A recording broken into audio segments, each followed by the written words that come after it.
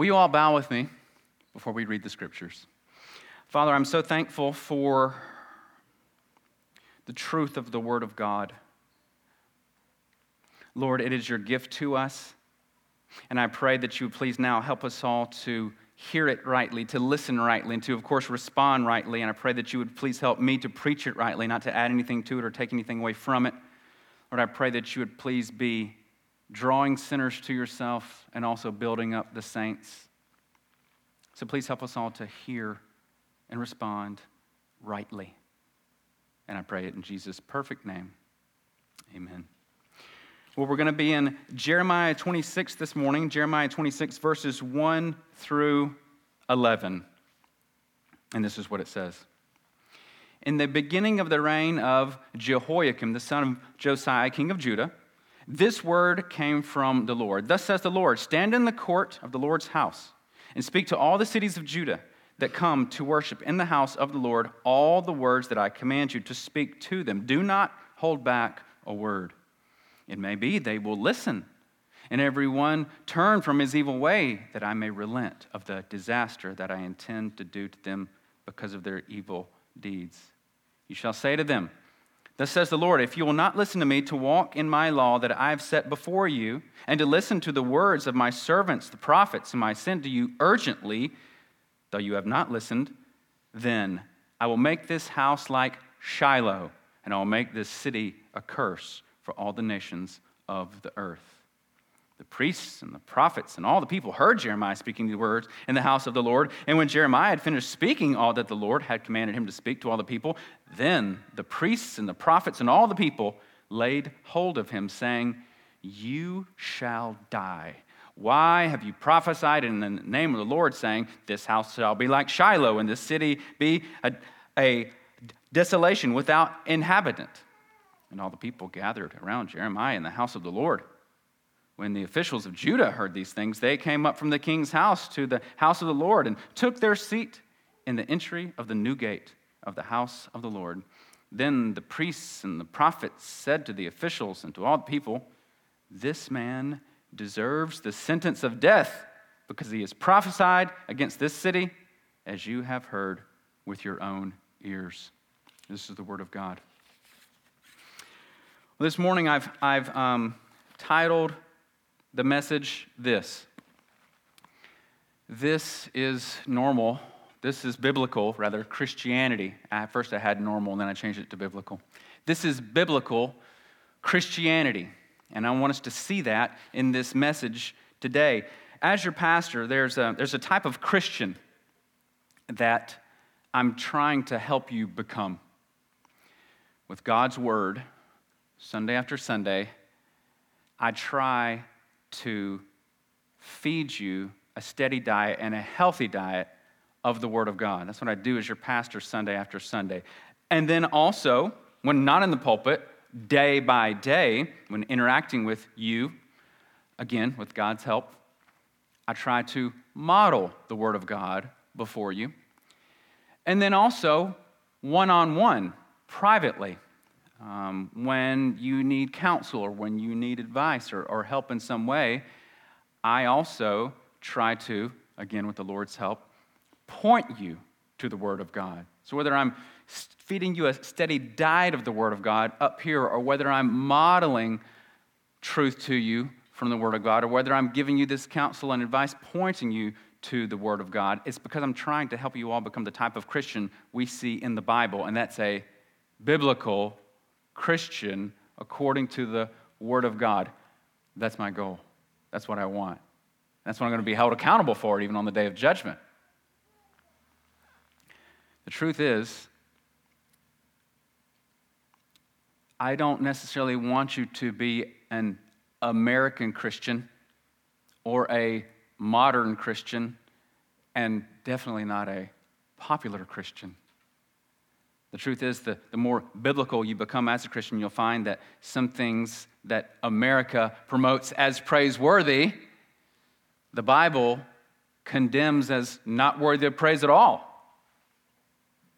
And the more biblical you become, the less modern you might seem to the culture as well, because what is kind of considered modern sometimes is you need to do this in order to be modern because everyone else is doing this, so therefore you need to be doing this as well. And sometimes those things that people say, you need to kind of get with the program and get up to speed. Everyone's doing it this way now is not always biblical either. And the more biblical you become, the less popular you will be in certain circles as well, right? I mean, look at Jesus, who was absolutely perfect. There were times when he was popular. Just as it says in the Pilgrim's Progress, there's a gentleman that says, we love to follow Jesus when he's walking, they said, in his silver slippers and being praised by the crowd, but we don't like to follow him when he's in his rags. Is what one of the gentlemen says to Christian as he's on his journey to the celestial city. Meaning we don't really care for him much when he's not popular and dressed nice and being praised by the masses. And see, that's the kind of Christian that I don't want you to be like. Because the truth is, the real Christians are going to start to stand out, I believe, even more and more and more as our society continues to reject biblical Christianity and continues to vilify biblical Christianity more and more and more. The true, real Christians are going to stand out more because they're going to more mirror what we see of the biblical followers of the Lord, which I'm going to show you and make comparisons to in our text today. So speaking of our text, let's jump right into it because I want to show you this in verse 2, there in Jeremiah 26. If you've got your Bible open or if it's on the screen behind me, verse 2, that says the Lord, so this is the Lord, Yahweh, speaking to his servant Jeremiah, the prophet, during a time when speaking the truth was not popular. As we saw, what's he say? Stand where? In the court of the Lord's house and speak to all the cities of Judah that come into worship in the house of the Lord, all the words that I command you. So we see where he is to speak, in the house of the Lord. So you're going to go to the temple, and you're going to be in the outer court speaking this message to these people that actually call themselves God followers. And he tells them not only where to speak in the house of the Lord, to whom to speak, to all the cities of Judah. So by this time, if you're not familiar, Israel has already been split into two groups. After King Solomon's foolish son, Rehoboam, split the kingdom because of his foolishness, and people said, no, we're not having that. Other ones said, no, he's of our tribe, so let's stay with him. He split the kingdom. Well, the northern kingdom and the southern kingdom are the two kingdoms, also called Israel and Judah. The northern kingdoms, they've already been carried off because they were so wicked. They were so much more wicked than the southern kingdom. They've already been carried off. So now Jeremiah, a prophet to the southern kingdom, also called Judah, he's here saying, you guys need to turn. Because just like what happened up north, the Assyrians came and invaded them and took them away. The Babylonians are coming for you. And so that's who he's said to speak to, the cities of Judah, the ones that are still left. And they've come to, it says, worship in the house of the Lord. Sounds like they're the good guys. They're at the temple and they're worshiping. Let's keep going. And God says, speak all the words that I command you. So where he is to speak, to whom he is to speak, and what he is to speak. And then, did you notice at the end of verse 2 it says this? Do not hold back a word. Why would the Lord say that to him? Why would the Lord say, don't hold back a word? Well, I'll tell you why. It's because we get tempted to alter the message. We do. When it's hard, scary, difficult, we get tempted to want to soften the message. Because we know if we soften the message, well, people won't hate us as much. And it might not be as dangerous.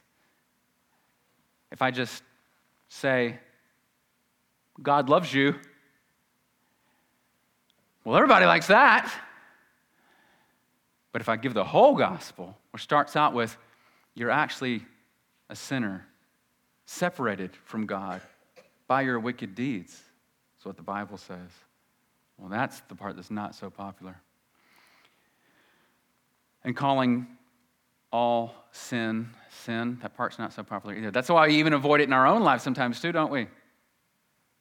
I'm talking about other people and pronouncing a message among other people, but what about the sin in our own lives that we sort of tend to avoid too?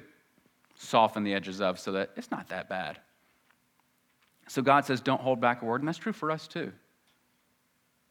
And what we read in the Word of God for ourselves, and what we believe in the Word of God for ourselves, none of it's to be held back, especially not when we're proclaiming it to others. Do not hold back a word. So let me tell you, let me encourage you when it's hard, when you're around people who are making fun of Christianity, or even making fun of you. I've had that happen. Someone just openly mocked me to others that were listening.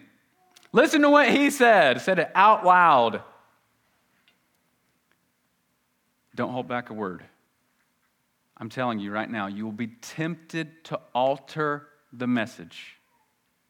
And God says to a prophet, do not hold back a word. And now he says why he's going to do this.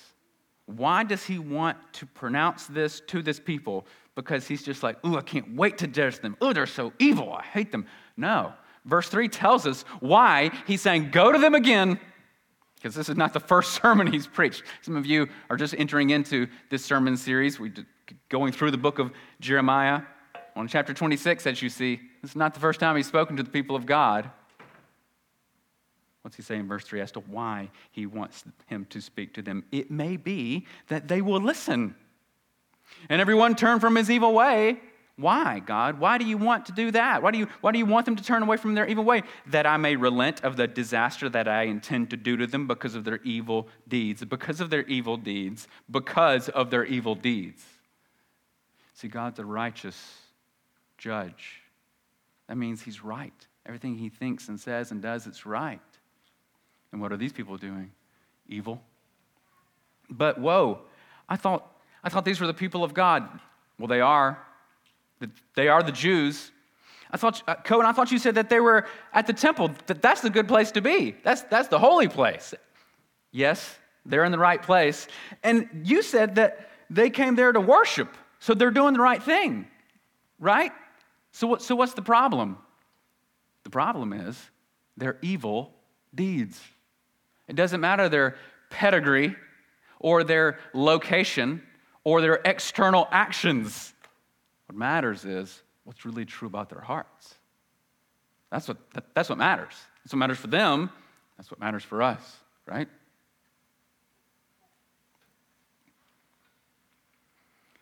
God wants them to turn. This is why God is sending Jeremiah, so they'll repent. Do you see how patient he is? If you had been reading in the Old Testament up to this point, by the way, you would say, he's far more patient than I would have been. I'm telling you right now, he's far more patient than I would have been. Thank the Lord, I'm not God of all the universe. You don't want that. I don't want that. I'm not wise enough, patient enough, humble enough, none of that. I was actually made to worship the one who is all those things, and so are you. You were made for that reason. And what's the message? Verse 4, you shall say to them. This is exactly what he wants them to say. More than likely, it's a summation, because it was probably more than just a few sentences. You shall say to them, thus says the Lord, if, so this is conditional upon them, if you will listen to me and walk in my law that I've set before you, and listen to the words of my servants, the prophets, whom I'm sending you urgently, though you have not listened, then I will make this house like Shiloh in the city of curse. So he says, I'm sorry, I think I left out not earlier. If I didn't, okay, but I think I left out not. If you will not listen to me, forgive me if I left that out. So if you won't listen to me, if you won't walk in my laws, and if you won't listen to my prophets, the people that I sent in my name with my word, then this is going to happen. So do you see that? It's an if-then statement.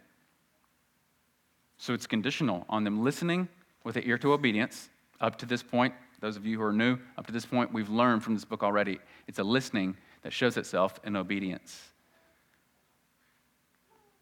Just like Jesus says, he who has ears to hear, let him hear. He doesn't mean just hear it. He doesn't mean, you know what, just put the audio Bible on. That's all I want. I just want you to hear it. No, it's a hearing that's also coupled with an obeying. I want to do these things. So he says, if you don't do this, though you have not listened, he says, up to this point, you've not listened with obedience because your deeds are evil. I've already made that clear. Then I'll make this house like Shiloh, and I'll make the city a curse for all the nations. What's he mean, like Shiloh? Okay, maybe you're not as familiar with some parts of the Old Testament, and that's okay. We're all learning. Let me tell you what happened in Shiloh. You actually know this, but you don't realize you know it. Remember Hannah in the Old Testament who couldn't have a baby, and she goes and prays at the temple. It was not actually the temple yet. It was still the tabernacle at that point. And the priest Eli says, this woman's drunk, remember, because she was sitting there mumbling her prayers. And she's like, no, I'm not drunk. I'm praying. I want a child. And she makes a promise, and she says, oh, Lord, if you give me a child, I'll dedicate him to you. And remember his name, little Samuel is born, right? Well, Hannah keeps her word. Once he's weaned, she sends him there, makes him a little tunic and everything. And he lives with Eli there at the temple/tabernacle. That's Shiloh. That area is Shiloh. You might remember God blessed little Samuel and spoke to little Samuel. Remember that night? Samuel, Samuel. And he runs to Eli. Yes, you called me? He says, no, I didn't call you. Go back to bed. Does it again. Samuel, Samuel. Yes, you called me? No. And the third time he says, I think the Lord's speaking to you. So if it happens again, say, speak, Lord, for your servant's listening. You might recall, he says to Samuel, you tell Eli that I'm upset with him because his sons are wicked and they're going to die on the same day. See, Eli's sons were wicked. They were priests, but they were fornicators and they were selfish and evil. And Eli didn't restrain them. He spoke against it. He said, hey, that's bad. Y'all shouldn't do that. But the Bible never shows that he actually physically restrained them, which he should have. And the Lord condemned Eli for that. Parents, that's a good word for us. It's not enough just to tell your children that are under your authority, under your roof still. Now, once they move out, they're their own adults, and I get that. But definitely, those of us who have children under our roof still, it's not enough for us to just say, that's bad, Daddy doesn't approve of that. God said, you should have physically restrained them. Those wicked sons end up being a part of the group that takes the ark of God to a battle against the Philistines. The Philistines were the bad guys in the Old Testament for the most part. And they come against the people of God. And so the Israelites say, you know what? God's not really blessing us, and we're not really winning this battle. 4,000 of us have already died. Let's bring the ark of God to the battle. Surely we'll have God in a box, as it were, and he'll fight for us. And so they bring the ark, and the Philistines slay 30,000 of them and steal the ark. Remember that? That's all that happened at Shiloh. That's what they're talking about, because the Philistines take the ark. Somebody from the tribe of Benjamin comes back, says, Eli's standing there. He's old. He's blind at this point. So he says, tell me, my son, what happened? And he says, well, I just came from the battle. Your sons both died, just like the Lord said. And then he said, and the ark of God has been captured. As you might recall, once hearing that, Eli, who was a very heavy-set man, we're told, fell backwards and fell on his neck and died also. That's Shiloh incident that we're referring to here. So, when Jeremiah says, I will make this house like Shiloh, they're saying, whoa. You mean our enemies are going to come and invade us and take away the holy things? You mean people are going to die? No. Your wrong. That's what he was referring to. I shall make the city a curse for all the nations. That's what he's referring to. How is that received? How is this message received to the people of God, in the place of God, doing God things? How do they receive that? Well, let's see, verse 7. How is this message received? The priests and the prophets. Wait a second, we need to back up. The priests and the prophets, okay? We're not just talking about average pagan guys that stumbled out of the bar. The priests and the prophets heard Jeremiah speaking these words in the house of the Lord. And when Jeremiah had finished speaking all that the Lord had commanded him to speak to all the people, the priests and the prophets laid hold of him, saying, "You shall die." Jeremiah was obedient to speak the word of God. Verse 8 makes that clear, by the way. When he had finished speaking all that the Lord commanded him. Now we see why he would be tempted to alter the message. He wasn't so dumb. He's not so naive to think that these people were not going to like this. He knew that the people were going to be angry at him. They've already conspired to kill him earlier on in this book. He wasn't born yesterday, and he's been around the block many times. They said, "You shall die." I guarantee you, none of you in here, as zealous as you are sharing the truth, okay, I say I guarantee, it's highly improbable that someone's ever actually tried to kill you for being a Christian. You've probably been made fun of. You've probably lost a job or lost a promotion or something like that. If you are truly a zealous Christian, or maybe not gotten something that should have come to you, and whatever it was. But I highly doubt anyone's ever said, "I'm going to kill you." Like, really. So Jeremiah would have been tempted to alter the message, but he didn't. And these priests and prophets are the ones saying this to him. Listen to what Warren Wiersbe said about what Jeremiah preached. He says, Jeremiah preached exactly what God commanded him to preach and didn't alter the message in order to please the people. The false prophets preached what the people wanted to hear, but Jeremiah preached what the people needed to hear. That was the difference between these priests and prophets that were coming against God's man. They were people pleasers. Jeremiah was a God pleaser. And that's your normal Christianity too. You will be tempted to be a people pleaser, to go along with the American culture, the popular culture, the modern things, or you can be biblical. And you'll have to stand against this tide as he did and take the lumps. Now, why I say this is normal is because guess what? Jeremiah is doing this. Jeremiah spoke all the words that were commanded him. Well, who else did that in Scripture? The Lord Jesus spoke all the words that God commanded him as well. Listen to John 17:8. This is where he's praying the high priestly prayer. For I have given them, he's speaking to the Father, I've given them the words that you gave me, and they have received them, and have come to know in truth that I came from you, and they have believed that you sent me. So Jesus even says, I have given them the words you gave me.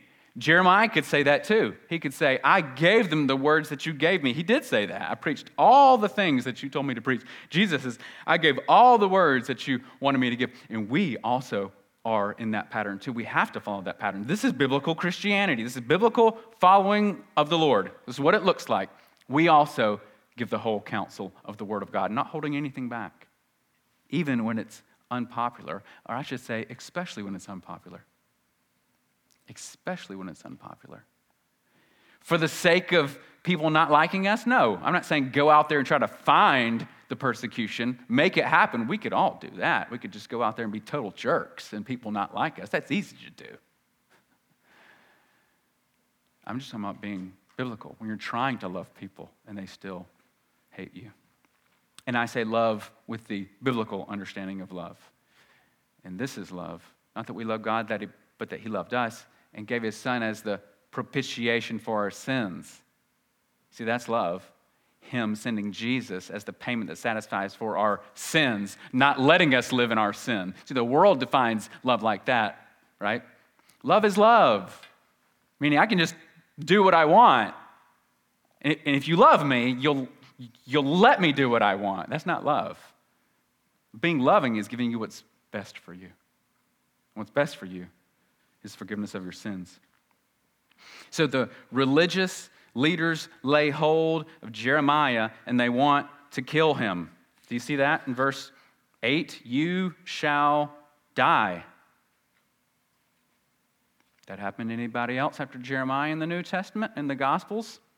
Anybody lay hold of anyone for speaking the truth and saying, you shall die? It happened to Jesus too, didn't it? That's the pattern we get. Listen to Matthew 26, verses 3 and 4. Listen to this. Then the chief priests and the elders of the people, remember who laid hold of Jeremiah? Priests, prophets, false prophets. Who's laying hold of Jesus?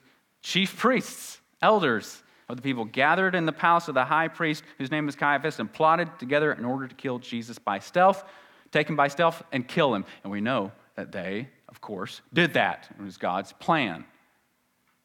They also conspired. They also said he should die. Now let's keep going in our text, verse 9. Why have you prophesied in the name of the Lord, saying this house shall be like Shiloh, and this city shall be desolate, without inhabitant? Now see, they add actually a little bit more there that we didn't get from verse 4 and 5 and 6. In verse 4 and 5 and 6, he didn't say without inhabitant. That's why I said probably verse 4, 5, and 6 are like a micro version of what all was said. So apparently he also said it's going to be without inhabitant, meaning people aren't going to live here, which he's already said earlier. People of the north, the Babylonians, are going to come in and invade you and take you away, kill you. And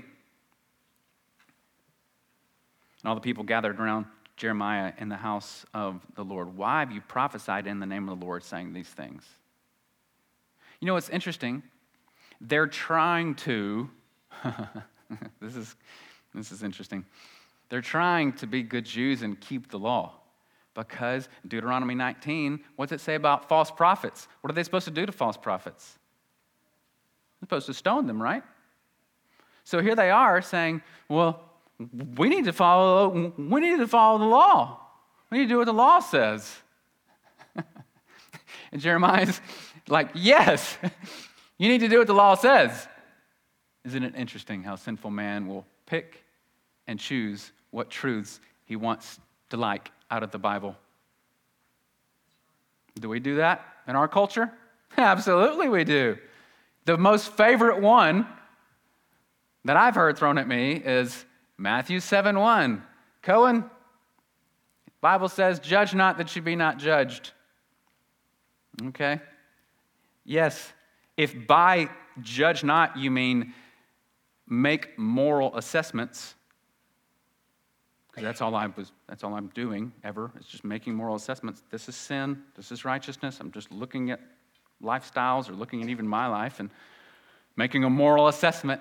If Jesus didn't mean to do that, if you're saying that's bad, then why is it that in that same chapter, Matthew chapter 7, later on, he says, watch out for false prophets.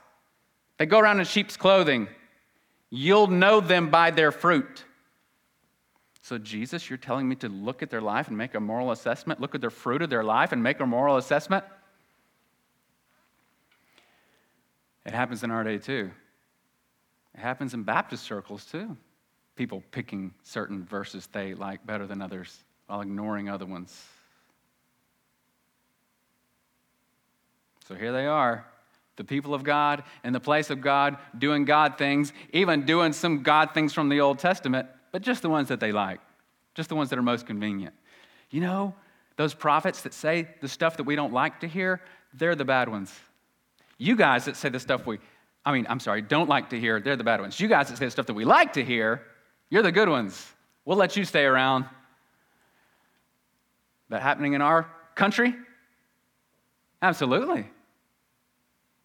Look at the church recently that got really popular Super Bowl Sunday, punted a Bible across the stage. That's so funny. And had Garth Brooks songs during worship and all these things. If I'm not mistaken, I heard they had 3,400 in the crowd. 3,400. I think this morning we have about 34. So we're a little less than them, right? But one has truth and one doesn't. And I'm not saying, therefore I'm better than them. Heavens no. Heavens no. I don't deserve to be up here. I don't deserve to be in the kingdom. God was gracious to me, as he's gracious to all sinners. Amen? The people gathered around them in the house of the Lord. Verse 10, when the officials heard these things, they came up to the king's house and took their seat in the new gate. And the priests of the people said to the officials, this man deserves a sentence of death. Why? In verse 11, does he deserve the sentence of death? Because he's prophesied against this city, as you've heard with your own ears. Jeremiah was prophesying against that city for their evil deeds. He was prophesying things that they didn't like to hear, like this temple, people are going to come and invade it, and tear it down. Anyone else after him prophesy about a temple being torn down? Anyone else do that? And the people didn't like it? Listen to Luke 19. Luke 19, verses 41 through 44. When he drew, that's Jesus, when he drew near to and saw the city, Jerusalem, he wept over it, saying, would that you, even you, had known on this day the things that would make for peace, but now they are hidden from your eyes. For the days will come upon you. What days, Jesus? Tell us. When your enemies will set up a barricade around you and surround you and hem you in on every side and tear you down to the ground.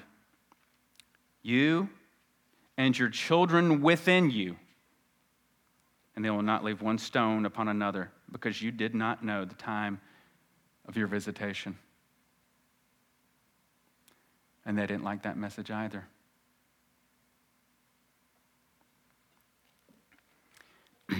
This quote is often quoted as if it's from Billy Graham, but it was actually his wife Ruth that said it in response to reading notes from one of his books that was about to be published. When it was said, if God doesn't judge America, he'll have to apologize to Sodom and Gomorrah. You've heard that quote, I'm sure. There's going to be people also that, when we talk about America deserving judgment, maybe even in some American churches deserving judgment, because they've lapsed so far from the Word of God, they're going to say, how dare you? Why?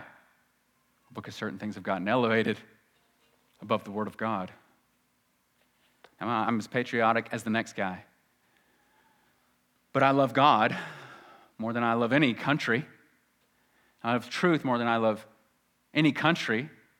It's not the country so much that I have my allegiance to, though I know our pledge says, I pledge allegiance to the flag, right?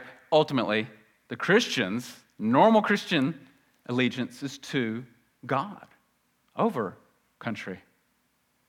I know the prophet is saying is God and country. How about just God? Because I'm more devoted to God, even than I'm my own country. You see, their downfall was they were so devoted to a city and bricks and stones and things like that. And Jesus even made clear when the veil was torn and when the temple was destroyed, that was just pointing to something greater. The church, the people are the temple now. And Jesus is the great high priest, and Jesus is all the sacrifices. It's all fulfilled in Jesus Christ. Let me say this to you, and I'm almost done. You'll be far less concerned what men might do to you when you're much more focused on what God has already done for you. You'll be far less concerned what men might do to you when you're so much more concerned about what God has already done for you. You won't fear man as much because you'll be focused on what God's already done for you in Jesus Christ. Let me say this also. You'll be far less concerned about your own safety when you're more concerned about their safety? See, Jeremiah's message was, repent, turn away from your evil. God might relent of this disaster he's bringing upon you. And we see that with Nineveh. Jonah said, yet 40 days and Nineveh shall be overthrown. The people repented and God relented.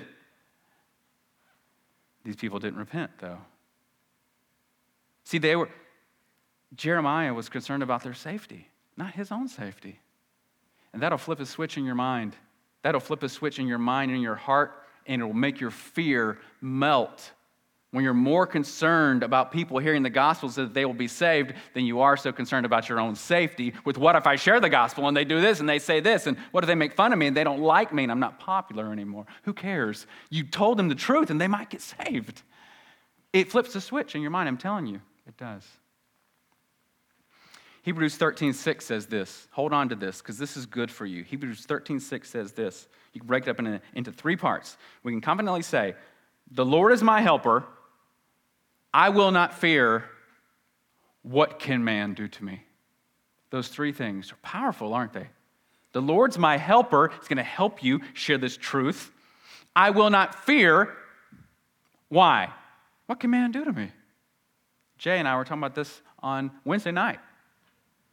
The worst they can do to you is kill you, and then guess what? Straight to heaven because of your sins being forgiven by the Lord. This is normal Christianity too. Matthew 10:16-20. Matthew 10:16-20. Behold, I'm sending you out as sheep in the midst of wolves. Excuse me? Last I checked, it doesn't work out so well for the sheep. So be wise as serpents and as innocent as doves. Beware of men, for they will deliver you over to courts and flog you in their synagogues. And you will be dragged before governors and kings for my sake to bear witness before them, the Gentiles. When they deliver you over, don't be anxious what you are to speak, what you are to say. For what you are to say will be given to you in that hour. For it's not you who speak, the Spirit, the Father speaking through you. That was normal. That's normal. They're not going to like you. Beware of them, Jesus says. But not beware in the fact that you should be afraid of them, because it says don't be afraid of them. Beware meaning look out for who they really are. This is what they're really like. Once you start speaking truth, it's going to come out what they're really like. I just got a part-time job recently and things are going well, but that's because I really don't get to talk a lot. I'm kind of in the back doing my job, but I'm thinking in my head the whole time, well, if they start asking me some questions about what I believe, like they're okay with me now. But if they start asking me more, oh, I heard you're a pastor. Tell me, what do you think about this? Be like, well, buckle up. This is what the Bible says about that. I'm thinking, once they get to know me better, they might not like me as much. Now, is that making me want to be quiet? No, it's not. At all. And when I get to share truth, I do. But just beware of them in that what they really are like is going to come out. Matthew 10:25. Jesus speaking about himself. If they call the master of the house Beelzebul, that's another name for the devil, how much more will they malign those of his household? Jesus is the master of the house. Here we are, servants, right? If they hated Jesus and he's perfect, what can we expect? That's basically what I'm trying to say here is this is normal Christianity. When you speak truth, sinners that love sin and don't love righteousness aren't going to love the message, and therefore they're not going to love you. But you don't have to be afraid of them. God's with you. What can they do to you? Because if you're in Christ, if you put your faith and trust in Jesus Christ and what he's done for you, because Jesus came as the righteous servant of God, born of the Virgin Mary, who's tempted in every way that we are, yet without sin, sinless Savior died in our place to take the punishment that we deserve. And he rose again on the 3rd day. And if you put your faith and trust in him, believing who he says he is, believing what he did is real, believing that what he did applies to you, then you're in the kingdom and you're a child of God because of the truth of the word of God. And man can't alter that. No man can alter that ever. You're his, and you're doubly held. He said, you're in my hand, and you're in the Father's hand. What can man ultimately do to you? So don't fear. Be more concerned about their safety than your safety, and be more concerned about God liking you than man liking you. And just know, and join me also, I'm inviting you, join me in biblical Christianity. Father, we thank you for this truth, and I pray that you would please help us to stand in this pattern that we're seeing with Jeremiah and Jesus, later with the apostles and with us. Lord, help us to live and walk in this pattern of biblical Christianity, and to stand on the truth, knowing that you're with us and you help us, and ultimately man cannot do anything to us that's really not ordained by you in the first place. Lord, we love you. We pray these things in Jesus' name.